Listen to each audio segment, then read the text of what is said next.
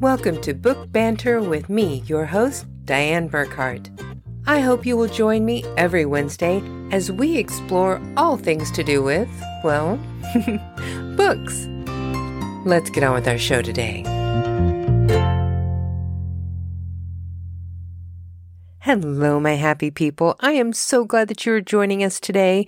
It is July 27th, 2022, and we have got part 2 of the incredible interview with Allie Alvis, known as Book Historia throughout social media.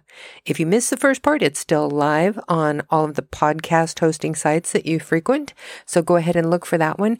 But today we get to talk to her about some fascinating books, and you are going to love this interview. So let's just get right to it. Welcome back to the show, Allie Alvis. After you finish your second master's degree, you start looking for a job. What was the first job that you got out of college? So at first, I was not going to get a job out of college. I was going to continue college. I had been accepted into a PhD program at the University of Glasgow. Oh, wow. And again, on a whim, very much like applying to the University of Edinburgh, I came across this job posting for the Smithsonian Libraries for their special collections as the library technician. And I thought, might as well see how that goes. It'll be a good experience in applying for a job. So sort of on a whim, I applied to this Smithsonian job. And to my never-ending surprise, they called me back and they said, "Do you want to do an interview?" And I said, yeah. And so I did. And then to my additional surprise, they called me back and they said, "Do you want to do a second interview?" And I said, I'm in Scotland. Can we do this on the computer? And this was before Zoom and before the sort of prevalence of online interviews and things like that. I didn't realize it was that far back. So, yeah, they did it over Skype, and they offered me the job. And my reasoning there was, well, I will always have my research interests in my head, and I was not going to be paid for this PhD. So I would much rather sort of get my foot in the door in terms of my career and actually being reimbursed for the work that I do. Yeah. And so I took the Smithsonian job and I picked up and moved to Washington, D.C. I had never been to Washington, D.C. as an adult. I went on a school field trip, I think, in 7th or 8th grade. So this was a very exciting experience for me. Well, and I have to admit, it's like one of my great sorrows is that I never got to make a trip to Washington, D.C. to see you while you were working at the Smithsonian. I always thought that would have been so cool to drop in and be able to sit there and talk to you about books. Yeah, it's an incredible place. It's one of those American institutions that the name has so much cachet and you're so aware of it when you're in the spaces and among the collection and interacting with the kinds of researchers that come into the Smithsonian. You're always aware that this is one of the best places in the United States to do this kind of research and to see these kinds of books. The specialties I worked with were natural history rare books and the history of science. Oh, nice. So obviously very Smithsonian-y. Yeah. But we had a lot of biologists and taxonomists and historians of science and just people who are really at the top of their game coming in and looking at the stuff, and just having conversations with them was incredible. There are endless weird Smithsonian stories I could tell. One of my favorites was we were having a reading room tour of a group from, I can't remember what department they were in. I think it was a group of interns from somewhere in the collections. And the curator who brought them down to sort of shepherd them into the reading room so they could look at some of our treasures brought along this little cup. And I thought, oh, well, we can't have food or drink in the reading room. You need to leave that here. And before I could even say anything, she plopped it down on the counter and it had this big, fat green caterpillar in it. And it was a hornworm. And I think I wasn't sure if it was going to be food for something or if she was currently working on it and just had to come down to this appointment. But she said, "Can you watch this for me?" So you got to babysit. And I did. But it was just like, oh, okay. And like, this was a big caterpillar. This is not, little inchworm thing. This is like as big as your thumb, if not bigger. Luckily, it had a lid, but it was just a very Smithsonian thing to happen. I can just see you going home the day. Like, so what did you do at work today, honey? Oh, I babysat a caterpillar. Yeah. I still have a picture of it on my phone. It was just like, this is the coolest thing to ever happen to me. That is so wild.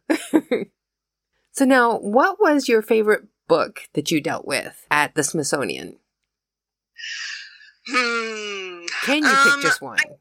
It's hard because the collections are so interesting from so many different angles. Mm-hmm. You have the natural history angle, which is really a lot of what the people have worked with over the years. Natural history illustrations, trying to pin down species names, mm-hmm. depictions of scientific instruments that were in print for the first time, all that sort of thing.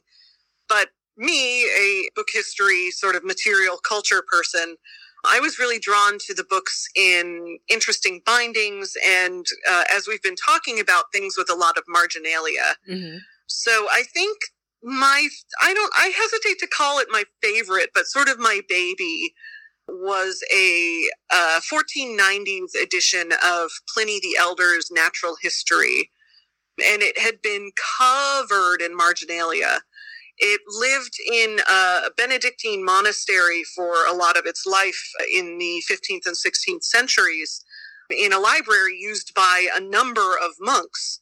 And each of them wrote in the margins about the things that they found interesting or the things that they wanted to remember, or cross-referencing this with this other classical source on this topic, but also writing just random notes about stuff. So there's a recipe for wine. There is something talking about how good the waters of this hot spring are for soothing stomach aches.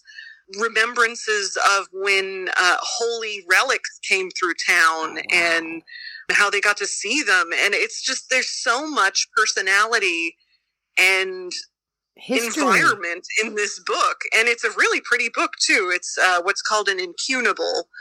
An incunable is a book published before 1500 or 1501, depending on who you ask. Mm-hmm. And it's another good old Latin word that means cradle. So this is when printing was in the cradle as a technology. Okay. Gutenberg had only done his experiments with movable type about 40 years before this Pliny was printed. Oh, wow. So they were still kind of working out the kinks of what printed books should look like. And it's on this gorgeous paper that's made of linen rag.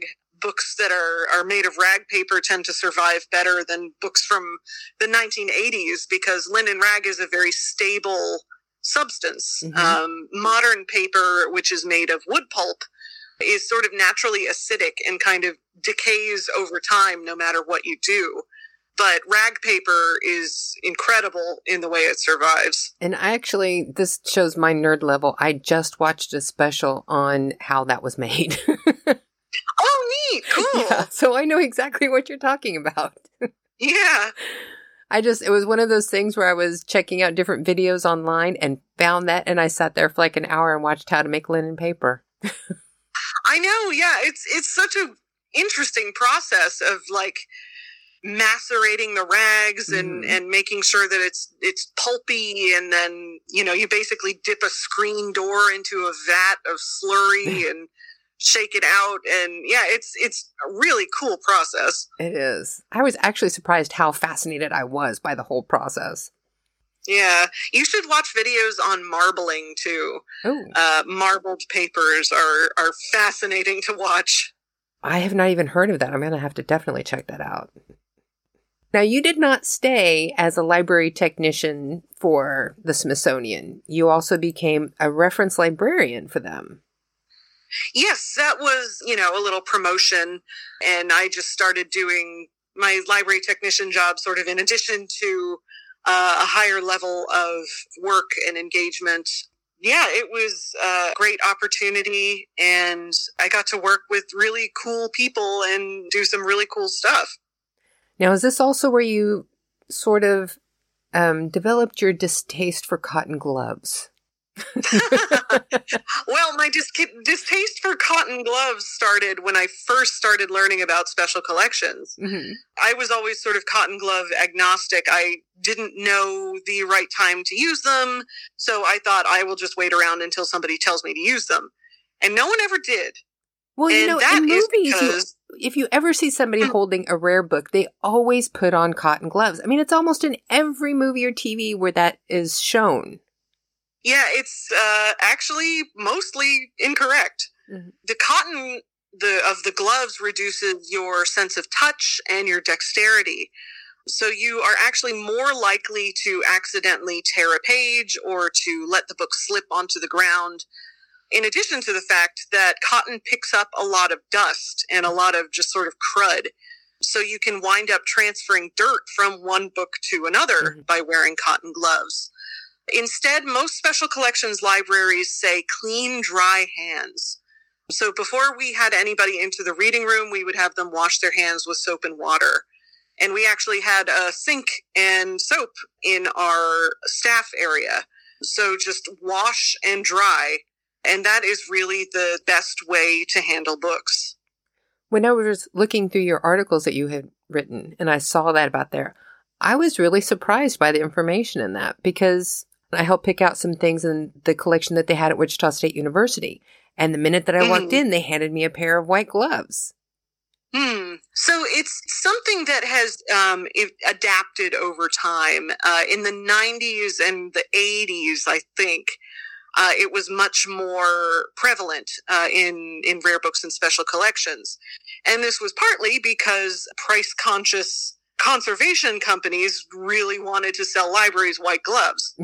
So they said, if you want to be careful with your materials, if you want to make sure that they survive to the next generation, you better make sure that you're wearing these patented white gloves that you can buy from us for $9.99 or whatever. Yeah, this was back in the 90s. And so a lot of libraries who are really concerned about preserving their stuff said, oh, yes, I'll take 20 pairs. But science and experiments and studies that have been done by conservators in the intervening years have really shown that, these white gloves are not great for handling. And the amount of oils and other stuff that can be transferred from clean hands is really negligible. Mm-hmm. Obviously, if you have certain skin conditions or different sorts of considerations to be aware of, that should be flexible. But by and large, clean, dry hands will not harm books. Obviously, don't put your finger directly onto the illuminations on an illuminated manuscript. Don't lick your fingers and turn the pages. But generally, you won't hurt a book by touching it with your bare hands. Now, I was really fascinated. I wanted to know what on earth could have occurred to actually lure you away from working at the Smithsonian, because you didn't stay there. Well, I knew these couple of cool people who ran this company called Type Punch Matrix, which is a rare book dealer. And during the pandemic, they reached out to me and they said, we really like the work that you do. We really like your tone. We're looking for a rare book cataloger. Would you be interested in applying? And I said, yeah. Because rare book selling it's a different beast from rare book librarianship. Mm-hmm. It deals with similar skills, similar stuff, but with enough differences that it was sort of a new challenge for me. So I went to work at Type Punch Matrix, which is based here in DC, actually out in Silver Spring, but DC area. Mm-hmm. And it has been such an incredible experience, and it's so stimulating.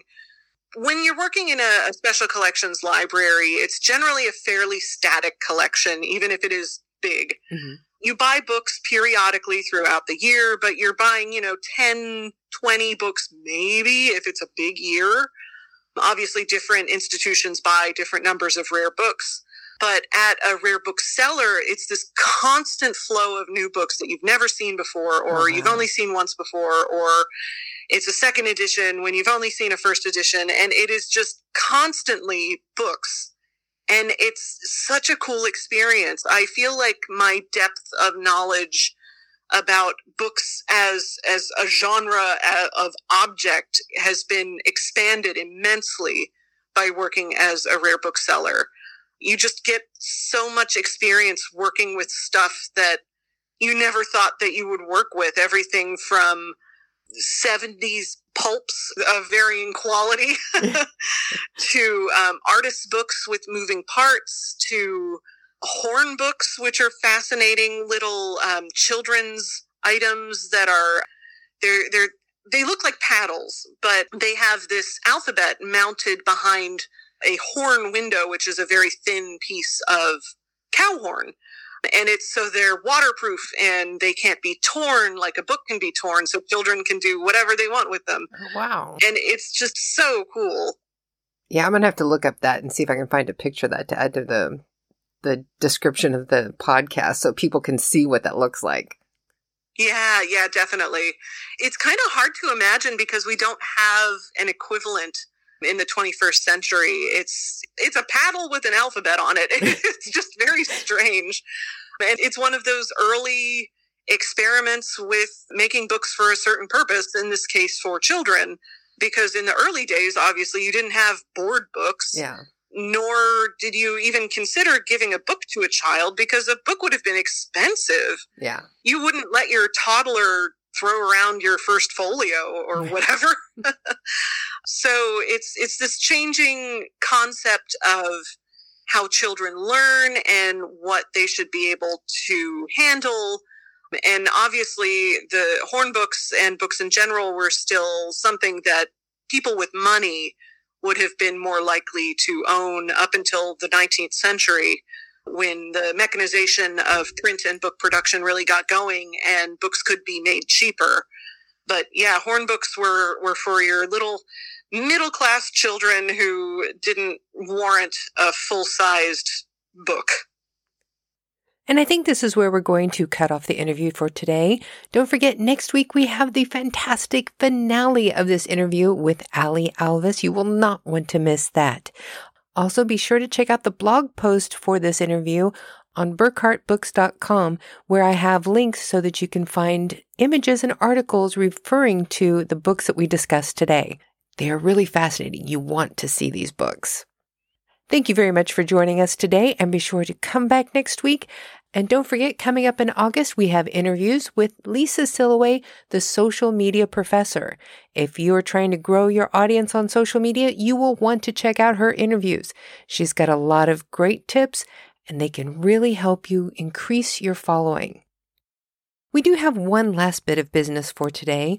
In case you haven't noticed, we have started a writing prompt challenge. We have a page on our website, burkhartbooks.com. If you go to the Book Banter podcast page on our website, you will find the Writing Prompts Challenge page. We have prompts that we've been giving every week after the podcast. I've been forgetting to read them in the podcast, though. Sorry about that. We're going to correct that today. But if you go to the page, pick any of the prompts. It doesn't have to be the one from today. Write a short story about a page, 2 pages, 3 pages are about the max that we want to go, and submit it to Book Banter with Diane Burkhart. We're going to keep all of these and post them on the website, and we'll pick a few every once in a while to read on air on the podcast. And about 3 times a year, we're going to pick one at random, or maybe have the listeners choose someone to win a prize. So this is something that will be fun for all of us to do. Since I've been forgetting to read some of the challenges, I'm going to go ahead and do that now. We started putting the writing prompts on our website about June 29th, and we've been doing it every week. But since I've been forgetting to mention it on here, not a lot of people know about this. So I'm going to go ahead and read starting with June 29th. The year is 1845. The world is very different from our historical reality. Humans are not the dominant species. July 6th. This prompt comes from writer Sharon Stevens, who was our very first interview for our podcast. You find a trap door in the floor of your house. What do you find when you go down through it? The July 16th prompt comes from Mark L. Redmond. You might remember him. He was our first author interview. He writes Westerns, and currently he has a new book out, The Box M Gang. Be sure to check out his website. The links are in the podcast descriptions. His prompt: you own a cattle ranch in Arizona. Calves have been disappearing from your herd of 2,000 head of cattle. You have lost 15 during the last week. There have been no signs to indicate the calves were killed by animals. They're just gone. The nearest town with a lawman is 35 miles away. How do you recover your livestock? July 20th. You start a new job working in a rare bookshop. There is one book the owner keeps locked in a glass case with many magical protection symbols drawn on the glass. The owner will not talk about the book, but will only say if the book ever escapes the case, the world is doomed. You are alone in the shop when an earthquake hits, and you watch in horror as debris falls on the case, shattering the glass. What happens next? And the prompt from this week. A woman works in a law firm. She is given a pro bono case for a homeless man who is accused of stealing from a local grocery. When she meets the man, she realizes it is her ex-fiancé who left her at the altar 2 years previously. How does she handle the meeting? And there you go. Those are the prompts we have so far on our website. If you want to participate in the writing prompt challenge, just write your story. It should be typed, double-spaced, and at least a 12-point font because, frankly, I'm getting old and I don't want to have to increase the size that much to read it. The file needs to be in a doc, a text, or a PDF form, and you just go to our writing prompt challenge page, and it has submission information for you. So that is all for today, folks. Be sure to go forth and be happy.